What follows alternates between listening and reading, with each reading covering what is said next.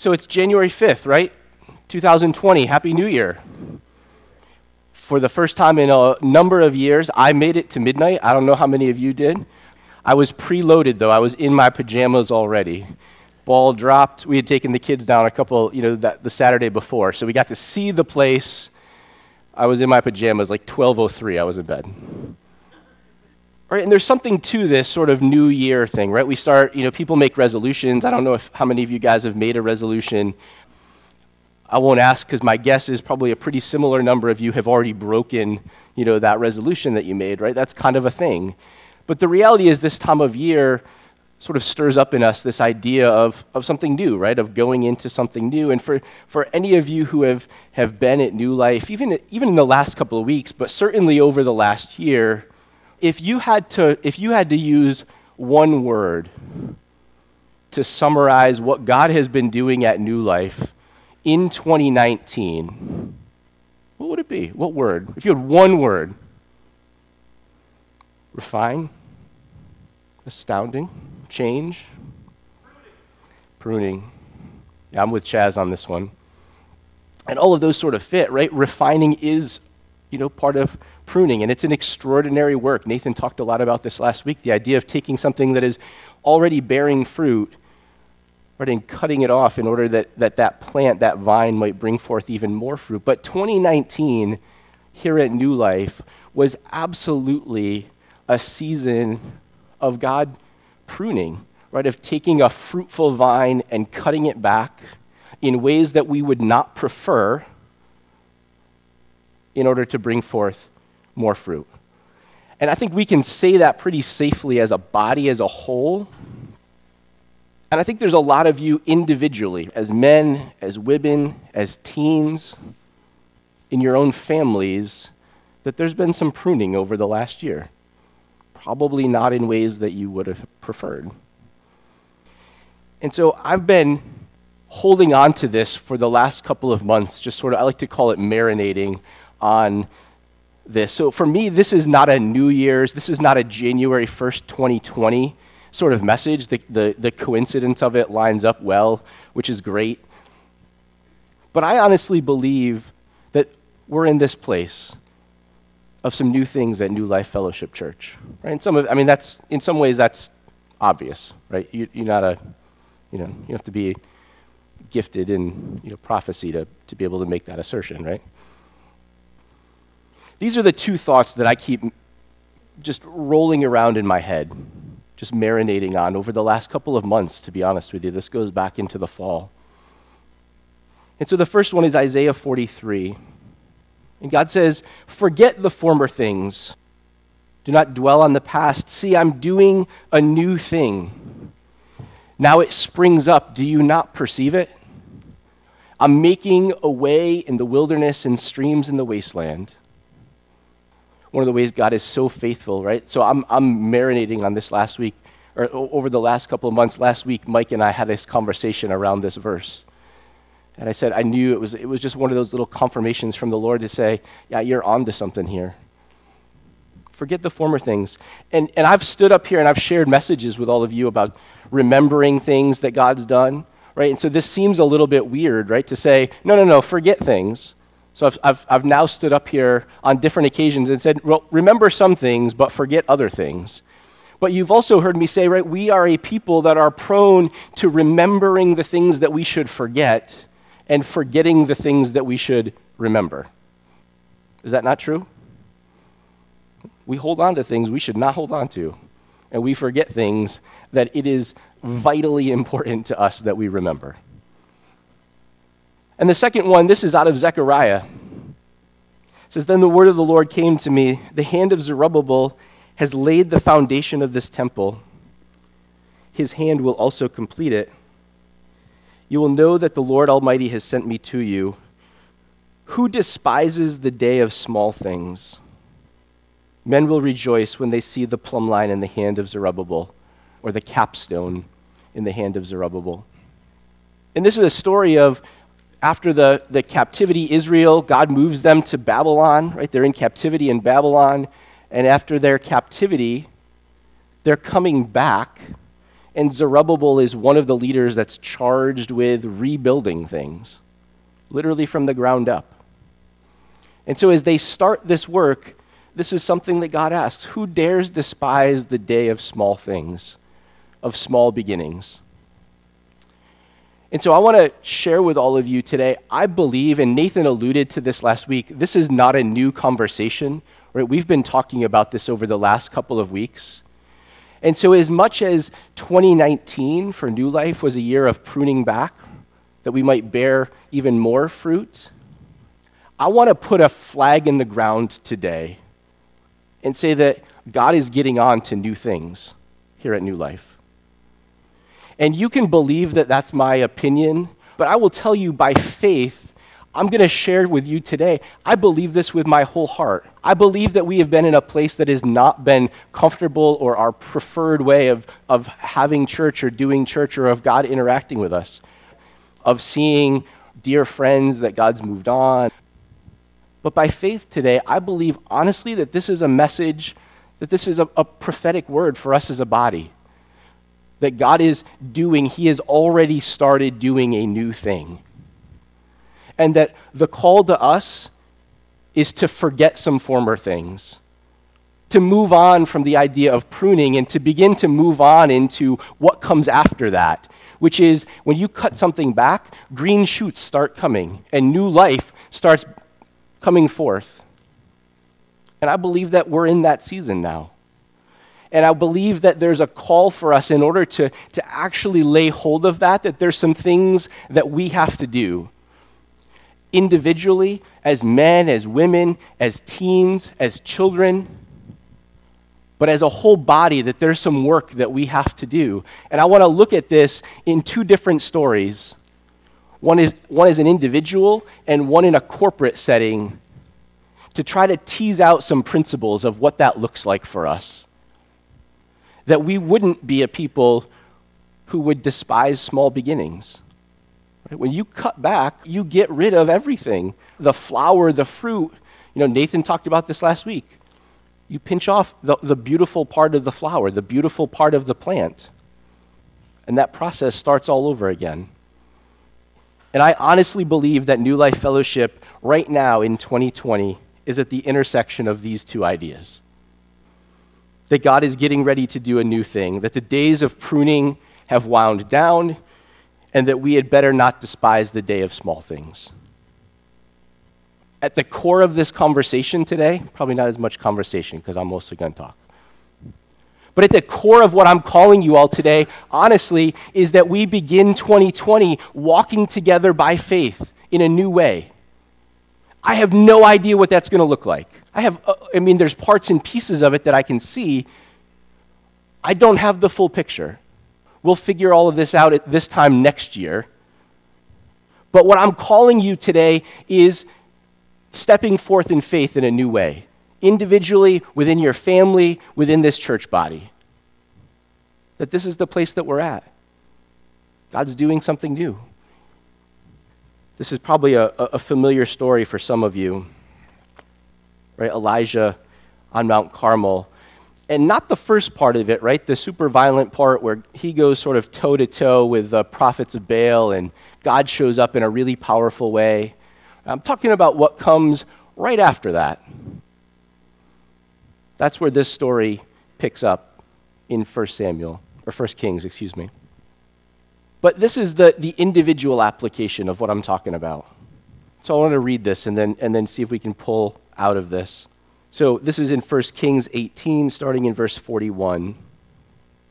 And Elijah said to Ahab, "Go eat and drink, for there is the sound of a heavy rain."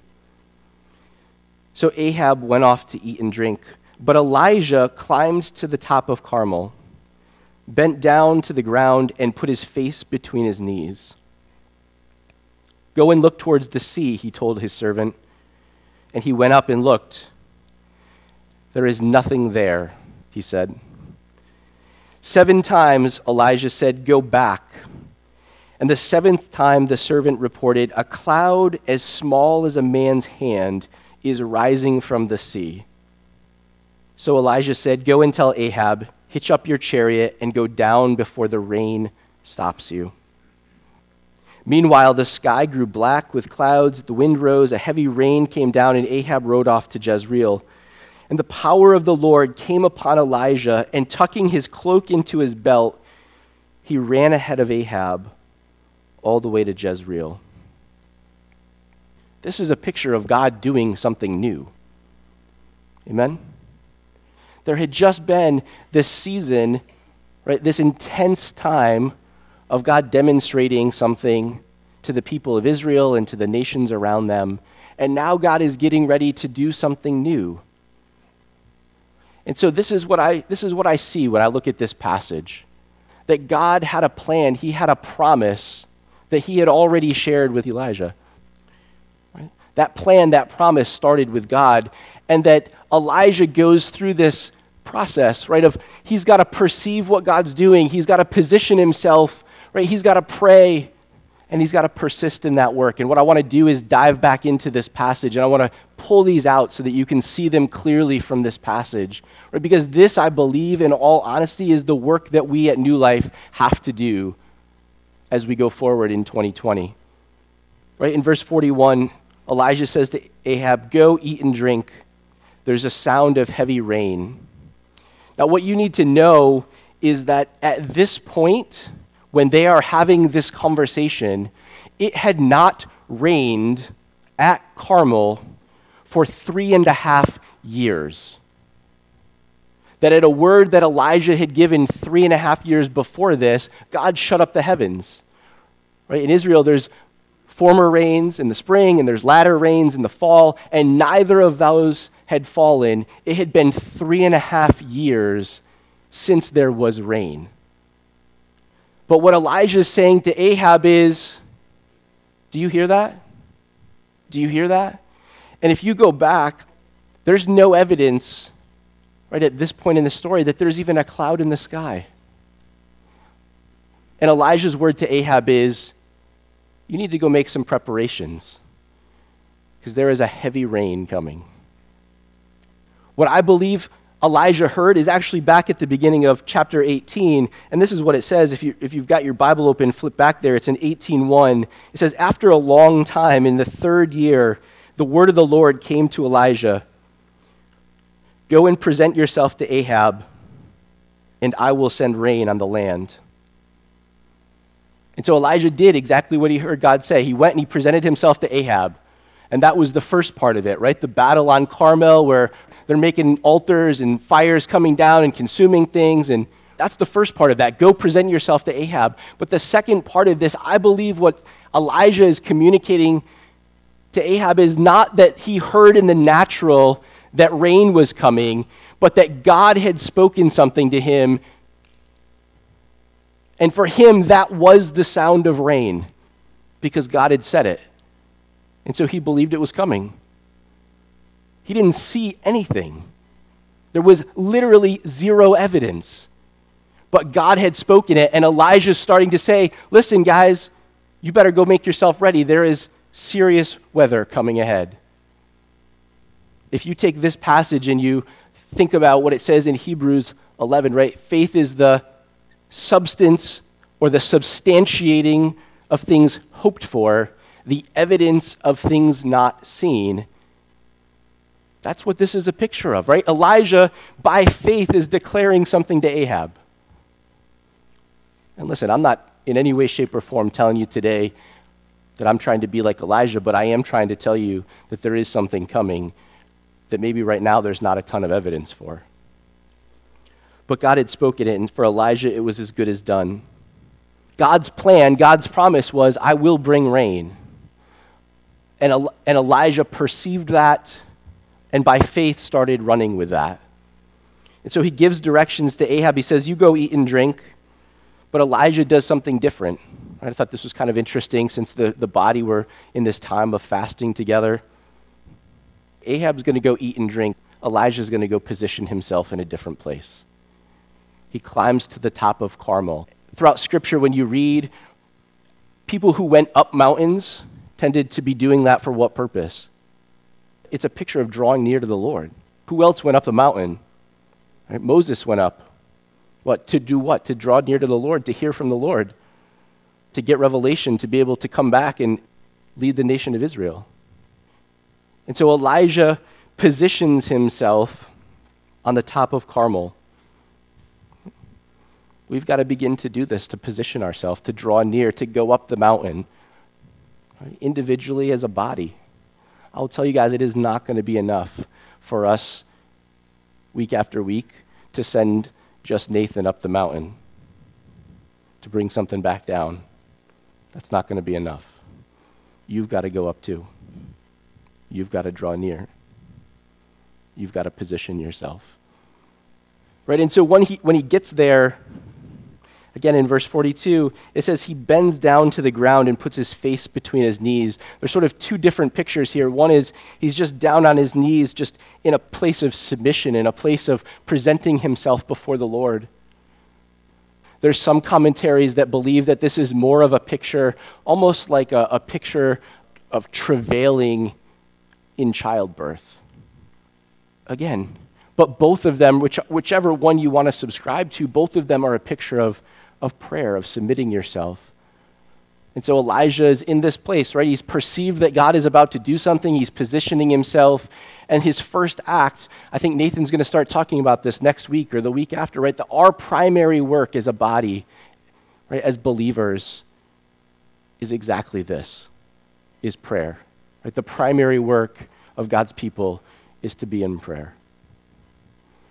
And if we're going to lay hold of what God has for us in this upcoming season, we've got to do this. We've got to position ourselves, and we've got to do that work. I really love this next part. So he's up there. He's got his guy with him, his servant, and he says, "Go and look towards the sea." So his servant goes up, and he's what am I supposed to be seeing here? There's nothing. I'm literally standing on the top of a mountain, right? I'm looking towards the sea. Nothing there. 6 more times, he goes back up. Elijah keeps sending him up and keeps sending him up and keeps sending him up. And you know what happens on the 7th time? A cloud as small as a man's hand. Right? Now there's some of you that from where you're sitting, you can barely make out the size of my hand. You take your glasses off, and I know there's a bunch of you that can't make out my hand from where you're sitting. That's the day of small beginnings, guys. It hadn't rained in 3.5 years, and Elijah is banking on a cloud the size of my hand to be the fulfillment of what God is about to do, of his plan and his promise. If I stood in the parking lot, you couldn't see it. It was that small.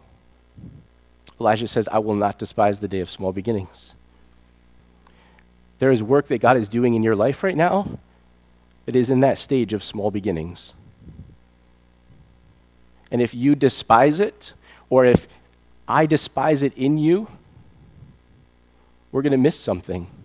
Nathan, again, talked about this last week, right? This is part of walking in faith, expressing itself in love. I believe that God is doing something in your life, and so by faith, I want to honor that and nurture that. And if I'm biting and devouring, right, I'm going to have a pretty good chance of killing that small beginning that God is doing in you before it really even takes root. But if you know that God is doing something in you, something new, don't despise the fact that it's small. Listen, we have a whole wing over here outside of that door of small beginnings. We don't despise a single one of them, right? For those of you who don't know, that's where the kids' wing is, right? They're all over there now with their teachers. We have a whole 4, 5, 6 classrooms over there of small beginnings. We don't despise that because they're little, because they don't fully get it yet. Right? We sow into that. We tend to that. Right? We speak truth to that. We love that. We tend those things. You've got to do that in the things that God is doing in your life right now, the new things that God is doing. As a man, as a woman, as a father, as a wife, as a teen. Those small things that God is starting in you, those things that you don't have a full picture of what this is going to be yet, you cannot despise those things. Right? Because those things that start out as small as a man's hand are going to become something. And we've got to do that in each other as well, right? To identify, Nathan, I see God doing this thing in you, right? Mike, I see God doing this thing in you, right? I see God doing this thing in you. And we've got to give each other enough grace to let God work in those moments and not despise those things because you're not further along, because I'm not further along. We've got to tend to each other and not despise the day of small beginnings. The truth of the matter is, sometimes this takes a little while.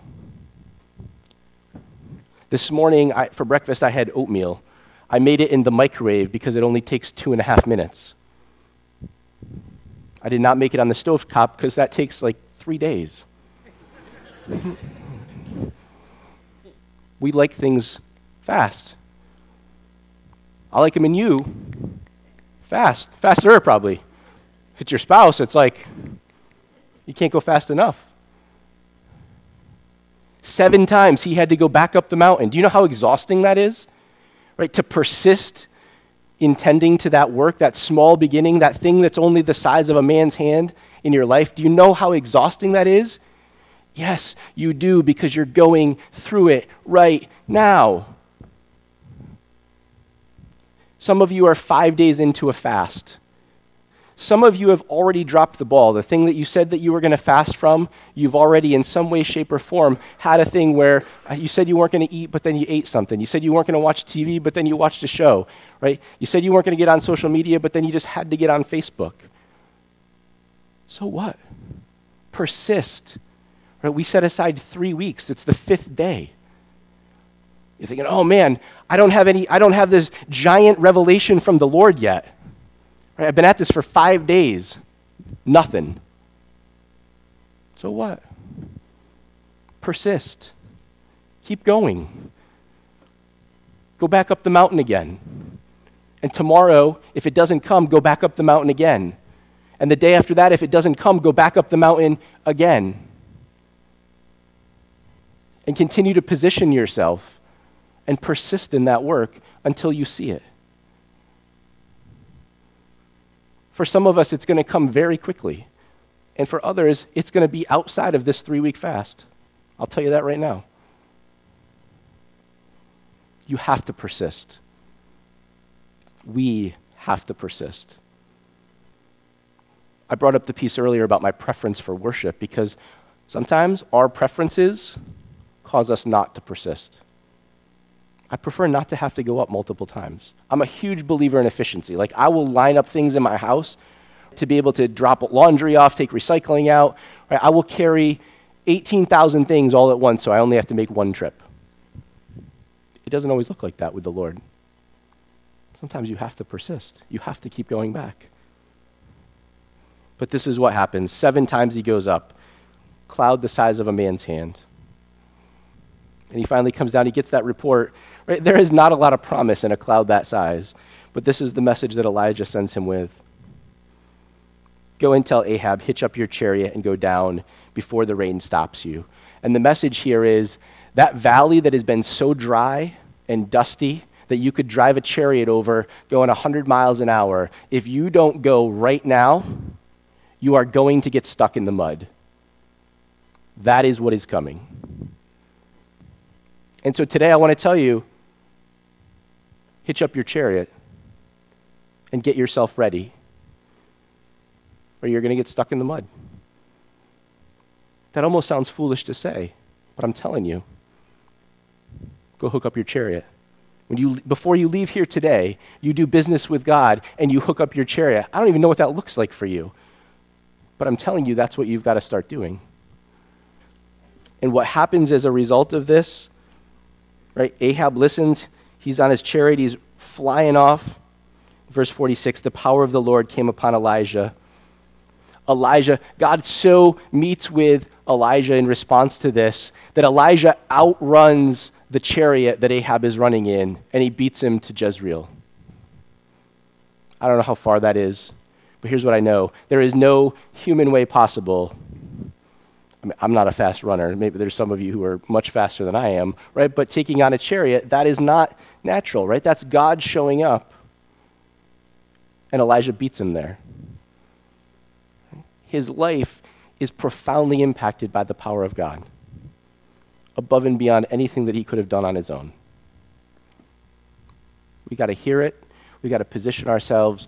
We've got to continue to draw near, and we have to persist until we lay hold of what God is doing in our lives and in our church body. Corporate story. I mentioned this earlier. Israel goes off to Babylon. They come back. Time to rebuild. When they came back, I want to make an equivalency here. When they came back from Babylon, they were a pruned people. There were less of them. God had cut off a whole bunch of things in them, right? Idolatry, and he had pruned them back far beyond what they had been comfortable with. And so on the other side of that, God begins to do a new work. And so he charges folks to go back. He charges the nation to go back. In Ezra 1 in verse 5, it says, the family heads of Judah and Benjamin and the priests and the Levites, everyone whose heart God had moved. The picture here is those who perceived what God was doing. Not all of them that were in Babylon went back. Not all of them went back. But there were some who perceived what God was doing, and they packed things up and they moved on. They transitioned from one season to another. And if you look at the end of chapter 2, it says literally there's less than 50,000 of them that end up going back. By every measure, they are a pruned back people. But these same principles apply here to an entire congregation, to an entire nation, right? The first thing is they perceive God calling them to go back, to rebuild. In Isaiah, the passage, so I read from 43 earlier. If you read in Isaiah 44 and in Isaiah 45, 150 years before any of this happens, God lays out what his plan, what his promise is. I'm going to take you to Babylon, and I'm going to bring you back. And when you come back, you're going to rebuild the temple, right? God had spoken. His plan in that case had been literally generations before that. He had even named, I think Pastor Soper brought this up, he had even named Cyrus as the one who would send them back 150 years before that guy was even on the scene. If you don't believe that God has a plan and a promise for your life individually and for this church body, let's talk after service. Seriously. God has a plan. He has a promise. Our work is to perceive it together, to walk in that. This is Ezra chapter 3. When the seventh month came and the Israelites had settled in their towns, the people assembled as one man in Jerusalem. Then Jeshua, son of Jozadak, and his fellow priests, and Zerubbabel, the son of Shealtiel, and his associates began to build the altar of God, the God of Israel, to sacrifice burnt offerings on it, in accordance with what was written with the law of Moses, the man of God. Despite their fear of the peoples around them, they built the altar on its foundations and sacrificed burnt offerings on it to the Lord, both the morning and the evening sacrifices. Then, in accordance with what was written, they celebrated the Feast of Tabernacles with the required number of burnt offerings prescribed for each day. After that, they presented the regular burnt offerings, the new moon sacrifice, and the sacrifices for all of the appointed sacred feasts of the Lord, as well as those brought as freewill offerings to the Lord. On the first day of the 7th month, they began to offer burnt offerings to the Lord, though the foundation of the Lord's temple had not yet been laid. Do you see what's happening here? These are folks who understood that God's plan was to have the temple, his dwelling place on earth, rebuilt. And they went back and started that work. But rather than waiting until the entire project was done, right? You've got to remember all of Jerusalem was pretty much destroyed. And so these guys started with the smallest possible project that they could begin, which was the altar. And what you read in Scripture is there's essentially 3 rebuildings that take place here. There's the altar, the temple, and the walls. And they said, you know what? We're not going to despise the day of small beginnings. It literally took generations.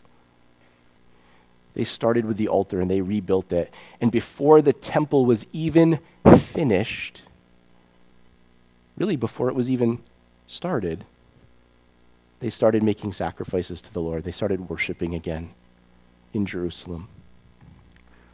They did the same thing that Elijah did. Right in verse 1, they positioned themselves as one man. My translation is better than this one. Do you know what it looks like for a body, a nation of 50,000 people to position themselves as one man? What is that a picture of? It's a picture of some unity right there. You get 50,000 people to agree on anything, or if you get 5 people to agree on anything, this is an entire nation, an entire congregation positioning themselves as one man, saying, Lord, here we are. What do you have for us? That's the work for us as New Life. That's part of what we have ahead of us in 2020. I don't know exactly what that looks like. I'm not even really sure how to do it. To be honest with you, I'm not sure that's our work. God brings unity. Our direction from the Word is maintain the unity of the Spirit. In Christ, there's already unity. Our call is to maintain it. Right? They position themselves. They get it a little out of order for a clean sermon message here, but they persist. Look at what it says. Despite their fear of the peoples all around them, you've got to remember they're starting not with the walls, not with the thing that would bring them the most security. They are starting with the thing that mattered the most to the Lord. They are building an altar literally with no protection around them. And despite their fears, they persisted. But here's what happens, right? They begin to make offerings, right? They begin to pray, right? They begin to praise and worship. Right, in the midst of that, the altar is still being built. And they're going through this work. And on the first day of the 7th month, they began to offer burnt offerings to the Lord. I didn't see this until this morning. On the Jewish calendar, do you know what the first day of the 7th month is? It's Rosh Hashanah. It's the first day of the New Year, the Jewish New Year. This marked for them the beginning of something new. This work that they were doing, right, that day when they have the foundations of the altar laid and they're putting the sacrifices and they're worshiping the Lord and they're assembled together as one man after having persisted, right, through their own fears and insecurities, they entered into a new season, a new year, right, by God's design. And admittedly, this didn't look like much. Right, at the time. I want to just read from you quickly. In the midst of this rebuilding, there starts to be this preference, this feeling that sort of rises up where some of them say, man, this new temple is not as good as the old one. Right? It literally says that there's some who had seen the old temple who are weeping because the new one is not going to be like the old one. It's the same pattern when God set Israel free out of Egypt. Right? They get out, and at least we had meat there. Right? This is not as good as that. Right? When God begins to do a new thing, we've got to fight this tendency in us to say that this new thing is not as good as the old. If you flip over, you don't have to go there. I'm going to read this to you anyways. In the book of Haggai, this is a contemporaneous passage of Scripture. God reaffirms his plan. He reaffirms his promise to them as a congregation. And this is what he says.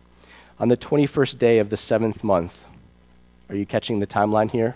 First day of the 7th month, 21st day of the 7th month. This is 3 weeks later. They're all fasting because they're on the same plan as us at New Life. 21 days later, the word of the Lord came through the prophet Haggai.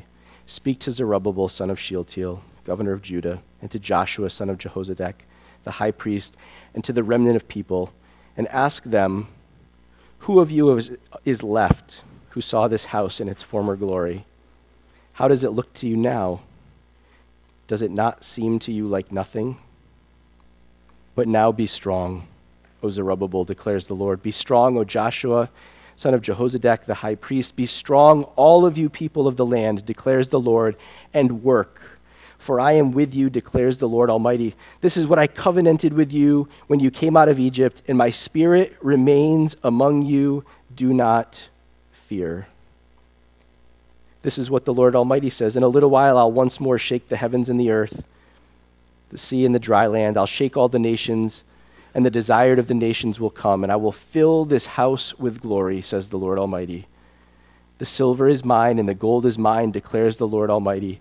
The glory of the present house will be greater than the glory of the former house, says the Lord Almighty.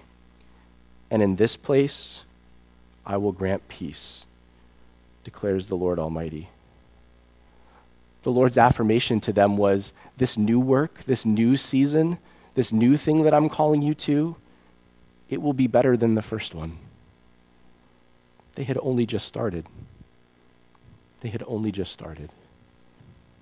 And so I'm going to ask the worship team if you guys will come on up. And the truth of the matter is, today, right here, as we're standing together, some of you have former things that you need to forget. And you need to move on into the new things that God's doing in you and for you and through you. And I'm not kidding when I said this earlier. If you're not sure, right, if you don't know, you don't believe that God has a plan for you, that he has a promise for you, starting first and foremost with salvation through Christ, if you don't know that, then before you leave here today, let's have a conversation, right? Come and see me, come and see Nathan. Let's have a conversation. Some of you have got things that in different spheres of your life, in your work life, in your marriage, in your family, in your health, in your finances, right? Where I want to just declare to you today that God is getting ready to do a new work. I don't know exactly what that looks like. But by faith, I'm asking you to begin to lay hold of that. Even if just to say, you know what, Lord, I'm open to that. I'm open to this looking different. You know? Maybe it's for us as a body. Right? Lord, some things are going to look different, right? Right? There's some rebuilding going on here. Right? Nathan talked about this last week, right? New elders, that rebuilding is underway. Right? New worship team leaders, that building is underway. Right? New leadership for our missions team, that rebuilding is underway. Right? Finances, that rebuilding is underway. Right? Small groups, that rebuilding is underway. Right? Some of those things are at the size of a man's hand right now. And what I want you to hear is that by faith, we've got to, one, be okay with that, and two, begin to believe that God has got something more as we go forward together.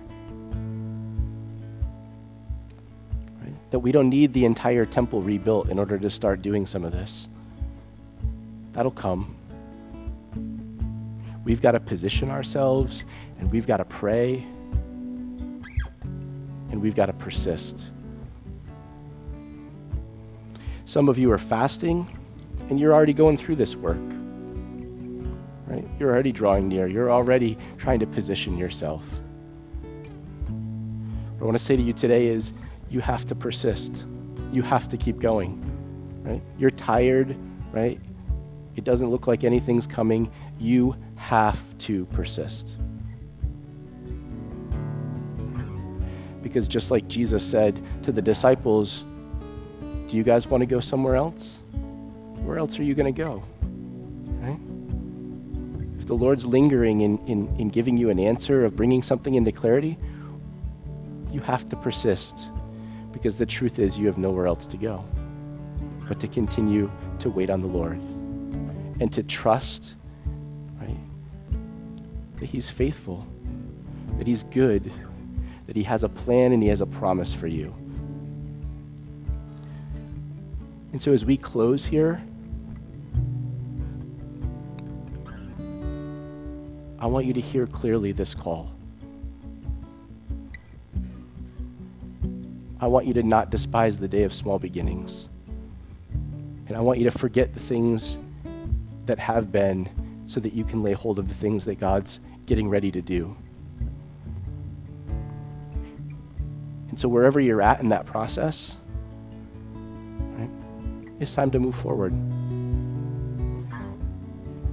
So as we worship, sing, but in your heart, here's what I want you guys to hear. It's time to hitch up your chariot.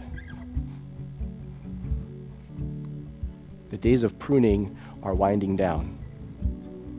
It's a new year, it's a new day, it's a new thing. We need to perceive it. Amen?